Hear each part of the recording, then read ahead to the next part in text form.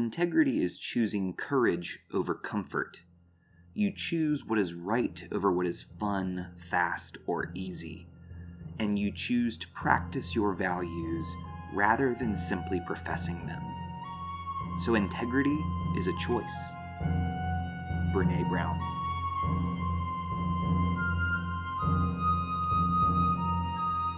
Bending Not Breaking, The Dragon Prince Edition.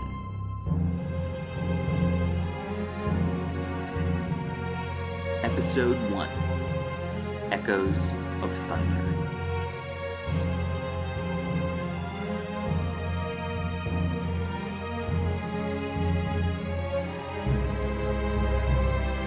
Hello, and welcome to this new segment of the Bending Not Breaking podcast.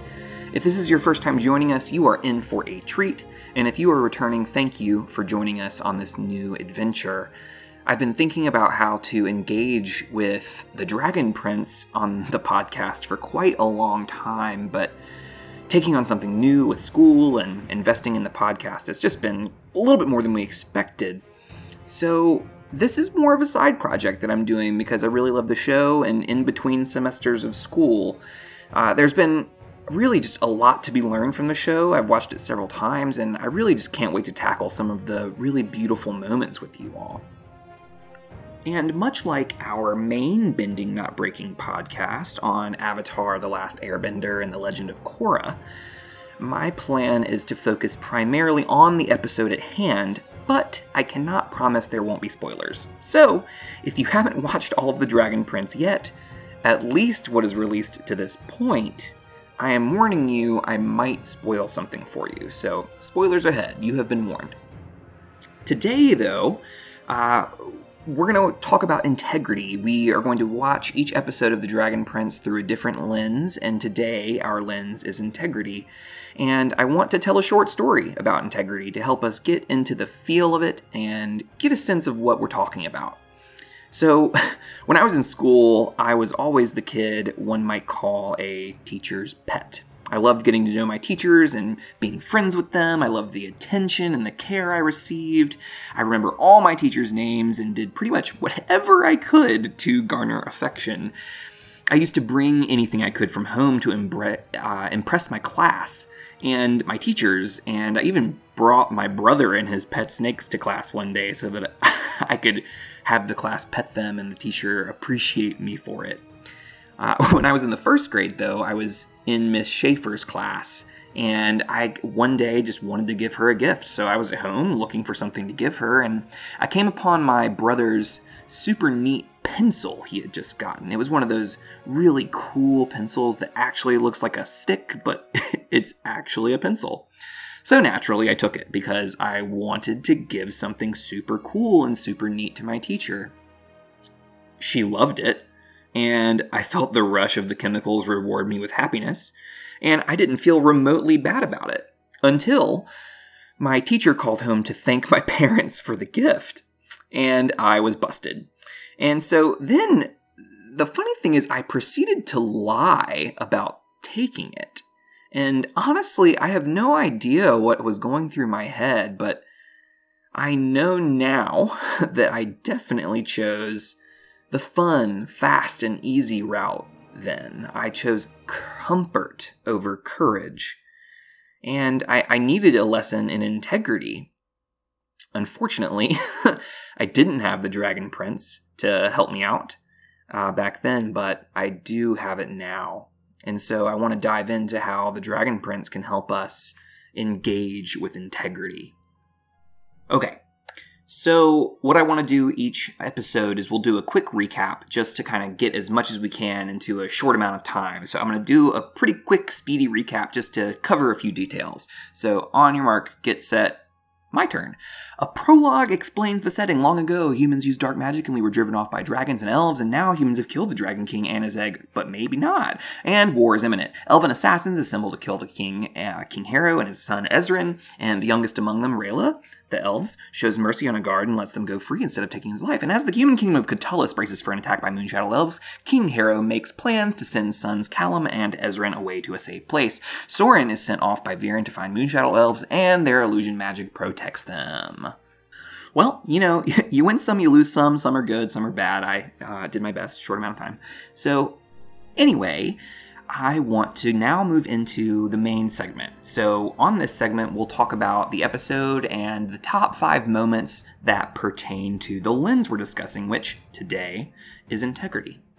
And our first topic on the lens of integrity in this episode for me is I want to talk about this reliability of the narrator that is speaking, because this person is providing the history of the world, it's giving us the context of this war that it seems imminent, and for those of us that have watched ahead, we realize that this voice is Erebos. And by nature of that, I really question the reliability of the information, knowing that it is coming from him. Like, for instance, who dubbed dark magic as dark? How did the humans gain this type of magic? What, did they really just discover it? Or maybe was it like there are other things involved there? Also, he says that the humans destroyed the egg, and we learn that this isn't true. So how much of what else he said is in question? I don't know. Who knows? When we are lied to, it makes me question the integrity of the one lying. So, whose purpose does it serve to have this particular story shared? It really makes me question the value of trust when it comes to integrity, and what integrity does, I feel like, is build credibility, which helps make it easier to trust. But at the same time, like, where do you start? Do you start with the trust? Do you start with the integrity? Where do you start? And this just lifts up a complicated question that I'm sure that you all have wonderful answers to. So if you do, feel free to share it with us. You can find us on all the social medias, BNB_pod. We'd love to hear your response and thoughts on this first point. Now, moving on to question 2, or thought number 2 around integrity. So we're going to talk about Rayla here and her pursuit of the sentry, the guard, and she pursues and pins the sentry, looks them in the eye, and she does not follow through with killing them. She even returns to camp and lies about it. So if one component is integrity, is practicing our values rather than simply professing them and choosing courage over comfort, I have questions. Is it that Rayla needs to admit that this job is not aligned with her values? Like, what about the job doesn't align? What are the elements in place that are preventing her from feeling comfortable sharing her concerns? Like, why doesn't she tell the truth here? What are the pressures pressuring her? And what is precisely getting in the way of Rayla being able to act with integrity here? And there's a few things that come to mind. One is, it seems a lot like the Moonshadow elf culture has a strict honor system, and I think that can really be suffocating for some. It reminds me of the Fire Nation in Avatar: The Last Airbender.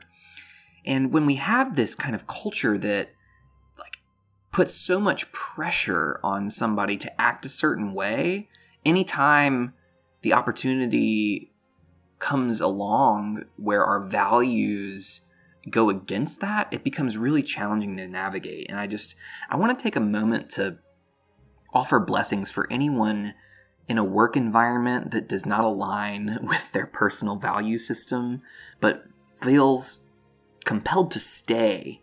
That it's just a tough spot to be in, and I have so much compassion for anyone who's in this position. So blessings for those of us that are in that situation.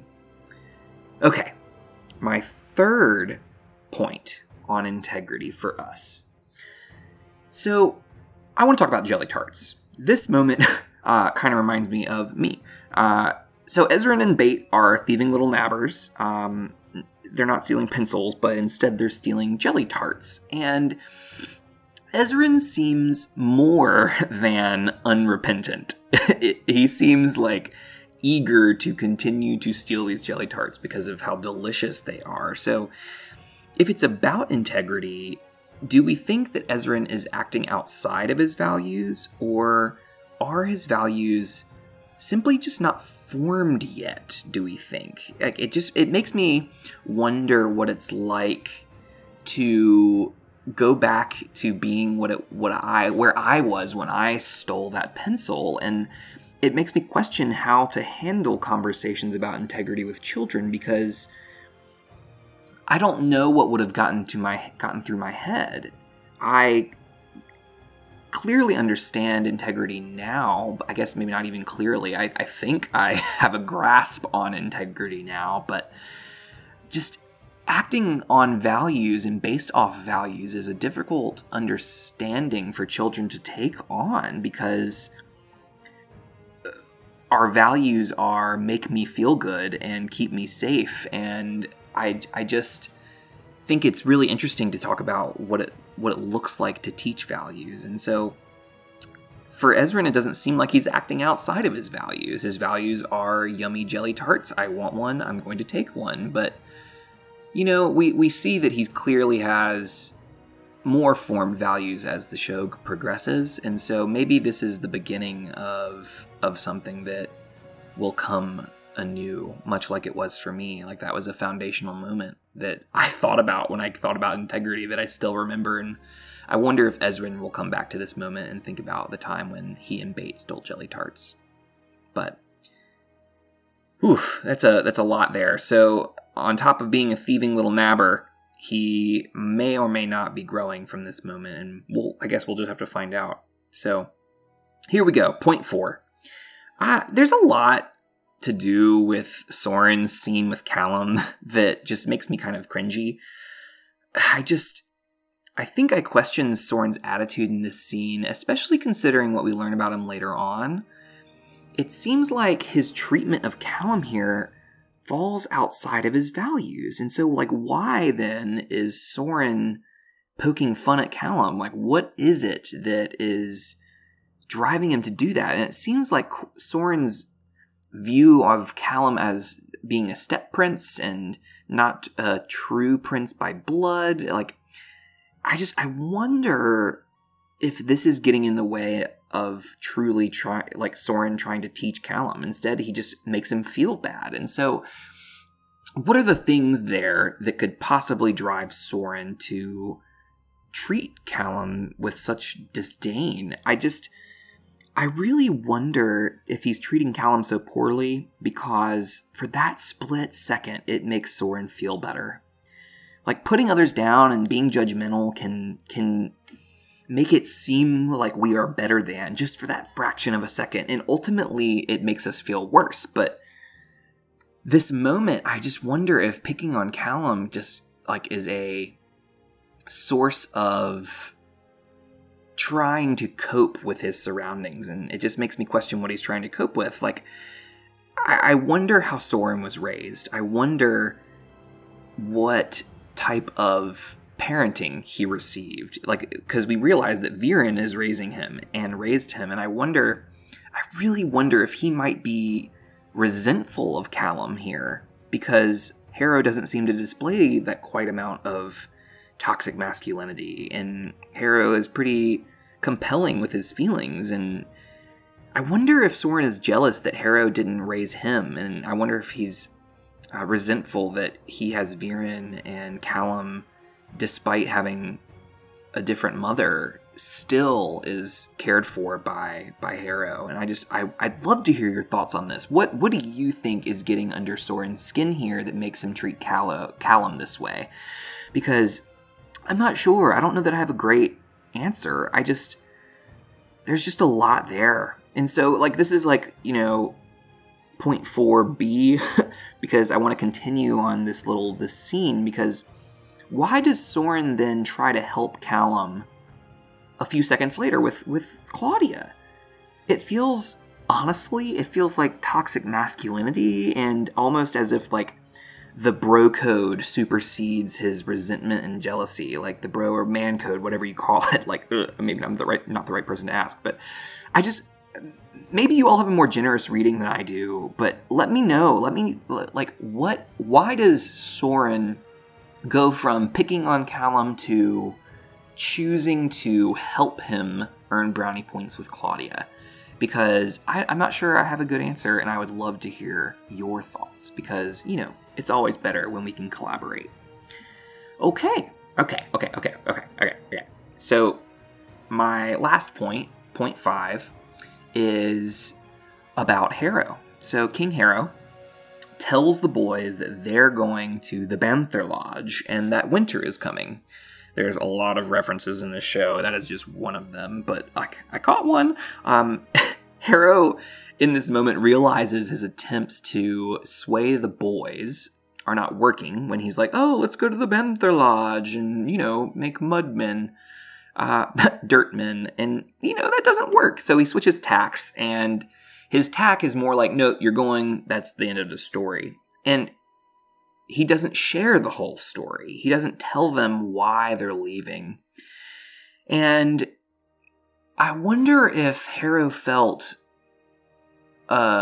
something iffy and struggle bus on that moment, because he wasn't able to be honest with his kids. So being honest with children is a really tough thing to navigate, because we have this concept of wanting to preserve the childhood of our children. We want to make it so that they don't have to worry.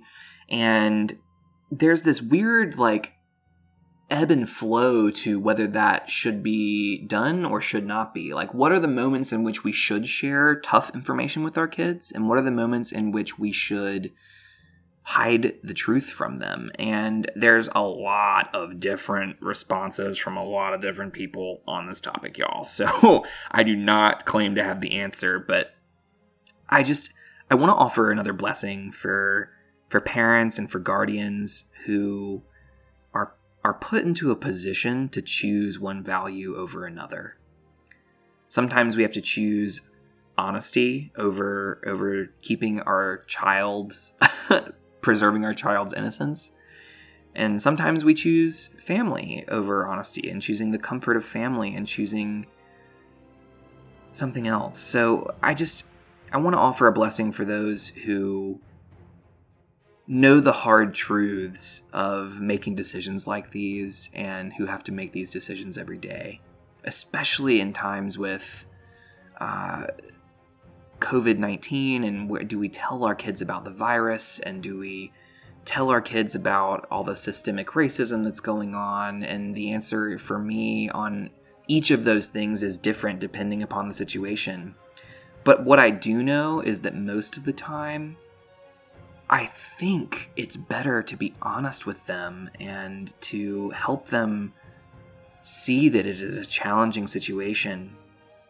I don't know. I don't know. And we have an obligation to teach how to navigate tough things, but we also love our children enough to sometimes choose comfort over courage. And so just, again, blessing all of us who have to make decisions like that, because they are never easy. Wow. Okay. So integrity. So those are my top 5 moments on integrity. If you have a moment about integrity that is different than those and you want to share it with us, remember to reach out. You can find us at thearchofE@gmail.com. Send us a voicemail. We'd love to hear it. We might even play it on the show. If you would rather write us, you can write us an email, or you can contact us on social media.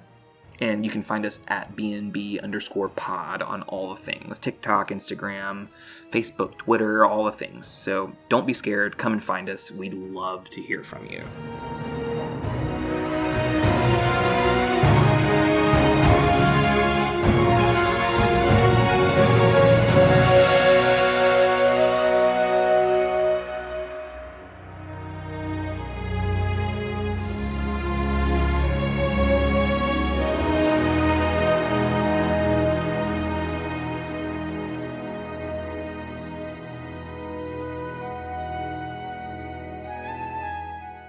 Next, we have a new segment that's not necessarily on the Bending Not Breaking podcast, and that is the Lens MVP. This is a new thing we're trying. It's the Lens MVP, in which we choose a character that embodies the lens that we chose the most.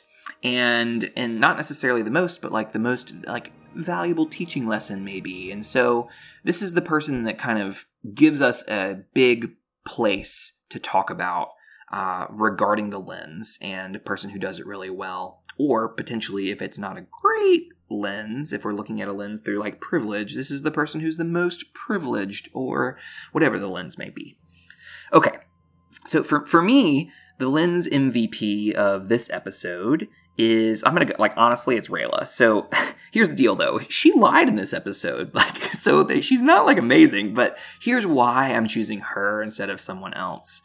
She might have lied, but her commitment to her still forming values won out against the cultural and societal pressures of the Moonshadow Elves. And I really value when people can make choices that stand out against culture and society, because maybe that's just me. But often I think society and cultures put us in boxes that are not always great. And I think Rayla lives into what is right here instead of what she has been told. And I think that deserves an MVP award, in my opinion. So again, reach out on the social medias and tell us, who is your MVP for integrity in episode 1. We'd love to hear your thoughts. And finally, that brings us to gratitude. And for gratitude, this segment, for those of you who have not joined us before, gratitude is a moment where we share who we're grateful for and who is a character that has given us something that we are proud and grateful and thankful to enjoy. And it can be something that they taught us. It could be about the lens or not, but just in general, who are you grateful for? Okay, so I am grateful for Callum. And there's this early moment with Ezran in the episode that's just really touching. And it's the moment where there's a thunderstorm outside. It's very early on, and Ezran wakes up and like, oh my god, where's Callum? And Callum responds in a loving way. And to have an older brother with that much compassion is beautiful. And I have 4 older siblings, and they were not always that way. I grew up often having to hide my vulnerabilities for fear that they would be laundered over me. Is that the right word? Probably not, but you know what I mean. And I really want to thank Callum for showing me what it can look like to have a healthy relationship with a younger sibling in which vulnerabilities are honored and taken care of, and especially between 2 brothers where, God, toxic masculinity can really, really get in the way of that. So, again, I'm grateful for Callum, I'm grateful for Ezran, but I'm grateful for the Dragon Prince. I'm grateful for everybody. The whole point is I pick one. Okay, I digress. Anyway, thank you so much for joining us for this. Thank you for being a part of the Dragon Prince edition of Bending Not Breaking. This has been Ben Pruitt, and we are truly grateful to everyone that supports the podcast on Patreon, our incredible listening community, these wonderful people that are following here. So Alex Mayfield, Noah Blanchard, Kira Martin, and Max Gongware, you all make this possible. So thank you. And listeners, remember, you can follow us for more content on Facebook, Twitter, Instagram, TikTok. You can find us at BNB_pod. And if you want to support us on Patreon, there are a lot of other perks that you can get there as well. If you have any questions about the show, or if you want to send us a voicemail with your thoughts on the episode, you can email us at thearchive@gmail.com. Free feel to just record a voice memo on your phone and send it our way. Generally, FYI, we try to keep those to about 2 minutes in length if we want it to be on the podcast. Anyway, thank you again. Thank you for being here. Thank you for joining us. I hope that you'll join us next time. But until next time, be well and do good.